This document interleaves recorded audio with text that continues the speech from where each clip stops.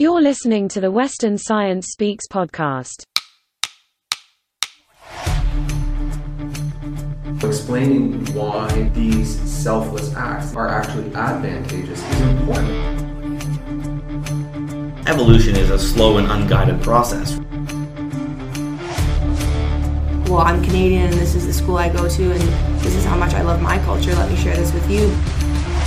Presented by Henry Standage. Hey, welcome to the Western Science Speaks podcast. Today we have a very exciting team of computer scientists and biologists from Western. Professors Kathleen Hill, Leela Kari, and graduate students Gurjit Randhawa and Max Solshak cracked the genomic signature of COVID-19, officially confirming that the disease originates from bats. To do this, they utilized machine learning to create a new data discovery tool that will allow researchers to easily classify a deadly virus, such as COVID-19, in a mere matter of minutes. They came onto the podcast to talk about their groundbreaking research and the importance it could have in the future. Here we go. Alright, why don't we start by having everyone introduce themselves and explain what their role was within this research. Kathleen, why don't you start? So in this particular group, I think one of the major roles is to be a mentor, to be a teacher, to be available, and to be listening. So it's to contribute knowledge about genomes and their sequence information. And I'm very interested in how genomes change and how they're related to one another. Okay, great. Gurjit? So I'm a computer scientist. So my goal is, my role here is to look for interesting problems and then apply my programming skills to develop these tools, software development, and then draw conclusions, which Max can verify later with his biological knowledge. Leela? I am a computer scientist, and I, shoulder to shoulder with Kathleen, have been for a long time now on the quest of the ultimate universal method that can attach a numerical quantity to DNA and use that in order to exactly classify it and compare it. So in this particular study, Gurjit, my PhD student, and I were the computational side of the team who together worked for the methodology design and the software design in order to tackle the problem of COVID-19 virus classification. Right. And you're at Waterloo, correct? I'm at Waterloo, yes. So you're the first... I was at Western for 20 plus years. So Okay. Gurjit, my student, is still at Western. I'm still a adjunct professor at Western, but currently I'm a professor at University of Waterloo. Okay, I was going to say you're the first non-Western affiliated guest on the podcast. No, I am Western You're affiliated alumni. and I'm true to Western and I'm faithful to Western. Okay, good. We cleared that up. Max? Great. So I'm a resident biologist kind of with this, and I help take a lot of the previous work in literature and how put our results into a greater biological context and how it relates to this previous work and greater evolutionary context. So Henry, you'll have to keep in mind it's a genome and that it's RNA as opposed to DNA. Yes. It's very easily, downloaded as DNA, treated as DNA, but biologically, when we start out, it's an RNA sequence. So explain to the average viewer what RNA really means then. So they might think about DNA and they might think of 4-letter alphabet of an A, a T, a C, and a G. But in this case, viruses can be RNA sequences. So instead of a T, you would think of a U, we would think of uracil. And in us, we would have RNA sequences and they code for proteins. And there are viruses that don't need, to be DNA to be viruses. So those sequences are 4-letter alphabets, and computationally, those 4 letters can become other representations. We can make them into the typical ones and zeros that computers like, or we can make those, and what we do is make them into images. The idea is that just keeping in mind that the virus being RNA as opposed to DNA, but being the same, in terms of the number of letters in an alphabet. So we can take it and easily treat it like DNA and combine it with things that are DNA when we're doing the analyses. So I think a lot of it, first of all, is observation and asking a lot of questions. And right now, obviously, there is something out there that we don't know a lot about, but we do need to know a lot about. So with regards to the recent findings, Gurjit, can you tell the story of how you got the wheels spinning on this research? Yeah, so it was second week of January when I was reading the news, and it was like Chinese scientists, they successfully sequenced this genome of COVID-19 virus, and they made it publicly available. So I was curious enough to see how we can contribute. Can we have something there? Can we just explore it, look for something? So I was, from my curiosity, what I did is I ran some tests overnight. I got some amazing preliminary results. I was so excited to share, like we have something, and we are definitely contributing because we are correctly classifying it and with so much accuracy and with so much speed.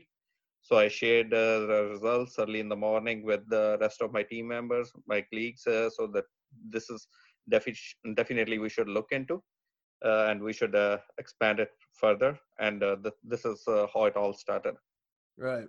And Leela, how does one input something such as the coronavirus into machine learning? So what we need is the sequenced genome. So we were very much dependent on this very nice aspect of the COVID-19 virus research, that researchers made the data about the sequence of the virus publicly available. And once we had that, then this is all we need as an input. We can use the DNA sequence of the genome as an input for the alignment-free classification to determine the genomic signature of the virus, and then use that genomic signature in order to train the machine learning algorithm and then predict it, train it on existing database of viruses, and then predict the label or the taxonomic classification of the COVID-19 virus. So what does that sample of the virus look like? Well, what we were basing this data on was on the publicly available sequence of the virus that was obtained by biologists or medical doctors in their labs. So that they did all this process, but they published the sequences, and we took these sequences, which is just like a 30,000+ letter long DNA sequence, ACGT, GGG, CCTG, and so on. And then that's all we need for our computational experiments. Right. So we use real data, not simulated data. What might surprise us about the makeup of COVID-19? Kathleen. So if we back up for a bit, the virus would have an RNA sequence. And I think people are very fascinated at looking at the components of it. In our work, we don't actually look at the things that it's coding for. I mean, there'll be other people that will figure out how that sequence is coding for various components. The parts that we're most fascinated in is the sequentiality, the composition of the letters of its particular genome. And the things that were fascinating to the students and to us is their nature, how they're put together. It's not a random assortment of these letters, but they will have patterns that we can actually illustrate. We could show you pictures of, and the manuscript did, and then we can compare it to how the sequences are arranged in close relatives and distantly related relatives of that sequence. Max, how much of an eye are you keeping on other groups' literature and data while you're in the midst of trying to confirm that coronavirus originates from bats? Right. So it was pretty interesting when it first came out, when people had ideas of where it came from, specifically regarding its origin, and obviously a lot of news coverage on, for example, the wet market and whatnot. But when we were first classifying it based on sequences, coronavirus is the Coronavirinae is a broad family, and it has many different types of coronaviruses. Some infect birds, some infect mammals. A lot of them tend to infect bats. When we first did our analyses, other groups were saying as well that it looks like this could be from bats. So when we were doing our first analyses and we were seeing what coronaviruses it was related to, it was pretty interesting, and it was great that it was aligning with what other people were saying as well. And from the literature, I originally, when Gurjeet first messaged me and saying, "Hey, do you want to help with this?" I was like, "Yeah, I want to help with it." Had to read every single preprint on COVID-19 that was out at the time, and obviously that was expanding exponentially, like every single day that it passed on. So I think by the time we finally started writing, the amount of articles just blew out of proportion. But from those articles, we found that different groups independently found that 3 specific strains of coronavirus were important in the analysis. 2 of them start with a Z, and another one is RATG13. And initially, we didn't have those in our analyses, and then we had to try and dig and find where those sequences were from so we could include them, and they ended up being extremely influential on the results. And the fact that all these other groups are also independently coming to that conclusion means that these sequences are important. And that's kind of what was really interesting about this analysis, and how closely related these 3 sequences are, and how other groups are independently coming to the same results with different data. It's just, for example, we can do it within 5 minutes without any genes or anything like that. Something really unique about this situation is how much news about it there is out there, but how little is actually known. So when you're digging through articles, how do you choose which ones you're really going to focus on or take on board with you, and which ones you kind of disregard? Right, and that's a big golden question that everyone's having to deal with at the time. It's preprints are so important, especially with rapidly evolving science. And with a pandemic, and there's a need for a lot of this research to be accelerated, a lot of the time we have to keep in mind that preprints haven't been peer reviewed yet. So just because it's a preprint doesn't mean it's good science. And what results that we trust and which results can we cite, it's a little bit of a gray area. You got to do a little bit digging into the methodology. And when you start reading some of these papers, a lot of the initial preprints were extremely short. There were like 3 paragraphs and a single statement saying, we should focus on this. And it's like, what does that preprint or paper bring to the table? Oftentimes it's not much. So a lot of the time when we were digging through the preprints, while a lot of the results could be important, but because they weren't peer reviewed yet, you don't really know what to trust.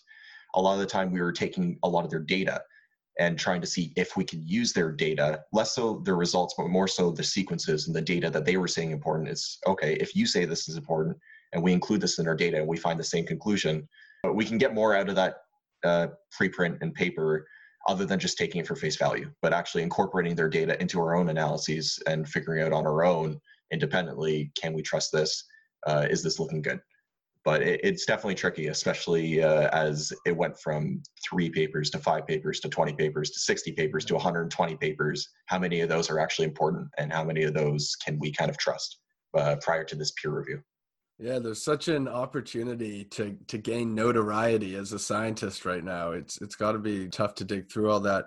Gurjeet, can you touch on just how expansive and powerful the computational methods you're deploying are? That's the beauty of our method. It's really, really fast. So comparing to other methods, if you say analyze these thousands of genomes on a using alignment-based method, it'll at least take few hours, maybe days.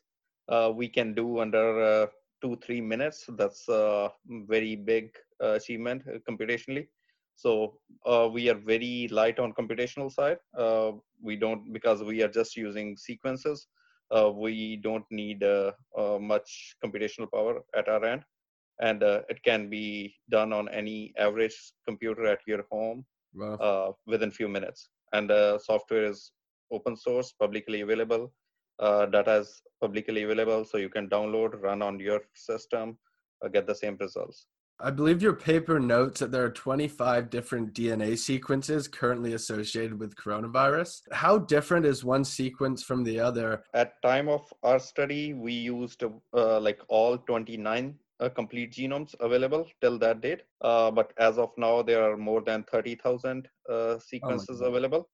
So it's expanding with the pandemic rising. So every country is now sequencing, and they are adding thousands of sequences every week. So it's still ongoing. Among those 29, they were very, very similar. More than 99% similarity within those 29 sequences. Kathleen, you look like you're itching to hop in here for a second. The 30,000 number is up to date as of today, but also they're averaging, they're tracking one mutation every 2 weeks, according to a webinar earlier this week with CanCOVID. So they're tracking how much it actually changes. Wow. That's sort of an average. That'll have variation.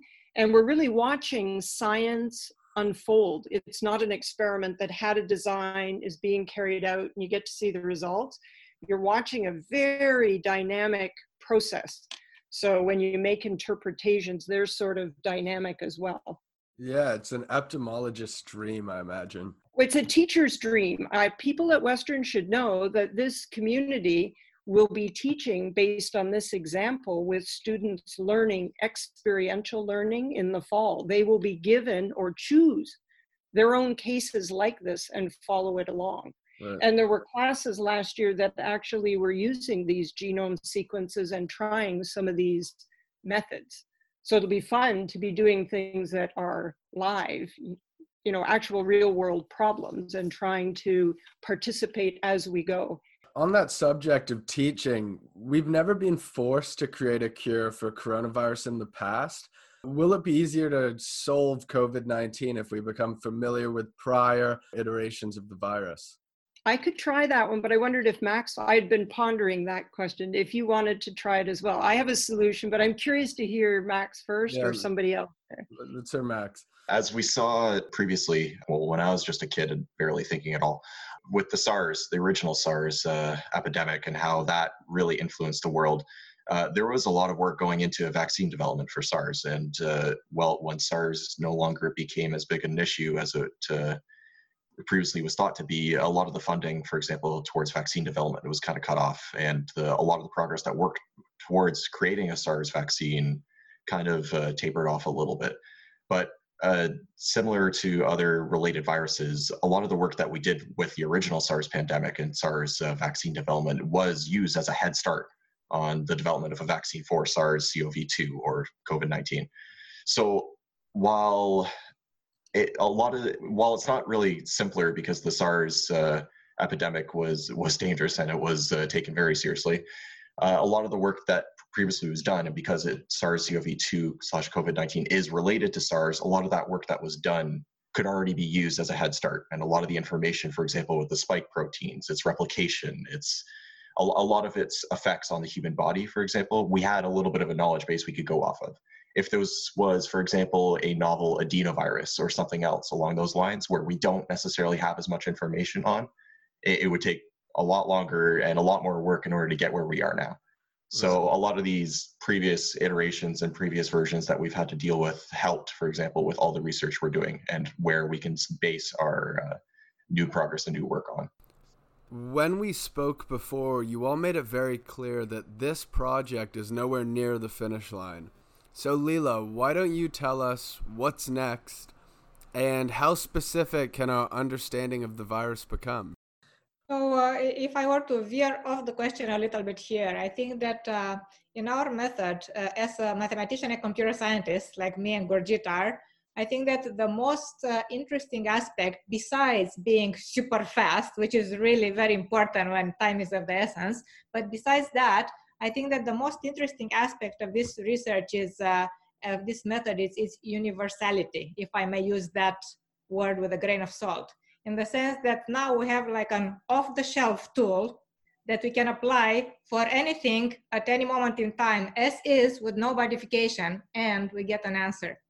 So rather than, you have a new thing, you have to find the genes, the proteins, compare it, and so on. So there is lots of biological work that has to be done. This is as is, no modification whatsoever, and you can compare and find out the relatedness literally between anything and anything, between real genomes, synthetic genomes, computer-generated genomes, whatever, you random your cat walking on the keyboard genomes, anything you want, you can, as long as it's a sequence of DNA or RNA, you can compare it and place it in sort of the tree of life, so to speak, and find out what it is. So I think that as a mathematician, I found this sort of deeply satisfying, that instead of every case having a particular solution, here you have a one-size-fits-all solution ready to deploy at any time for the future. So from my point of view, this is sort of the most exciting part. Is it fair to say that ultimately the legacy of this research is that we'll be more prepared in the future? Absolutely. Because then at least you don't have to wait for 3 months for the peer review. Now we can do it in the first day and be done with it, as opposed to waiting for the validation of the method itself. If I were a researcher looking to create a vaccine now, how might I deploy your findings? So step one, I think you want it super early. So if you know there's a problem and you know it's a pathogen, you're going to want to assemble the circumstantial evidence of biologically what you think that pathogen is. And you're going to want to deploy this as quickly as possible, because it's not what Gurjeet and Leela and these folks have developed that's going to take the long time. It's going to be you assembling that and then running it through, because within minutes, you're going to have an answer, but you need to put in the right information. And then you want to do it very early on. And then if you're the vaccine type, the therapy type, the diagnostic type, it's going to be that closest neighbor you find, and doing that properly, that then gives you all the wealth of biology, all of that information that's associated with that closest classification.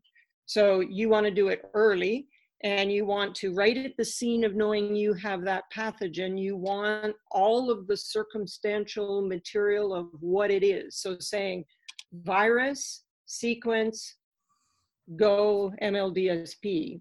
I think that might be the answer. 10 years down the road, where would you like to see this research being utilized? I think everybody has something imaginative. I say take it to the classroom. I say put it in the hands of users. I have recruited an uncountable number of students this summer to practice, try, find problems. And then I go into my lab and find crazy amounts of data and ask if we can start applying it. Can it somehow help us classify disease types? Something else of interest for me.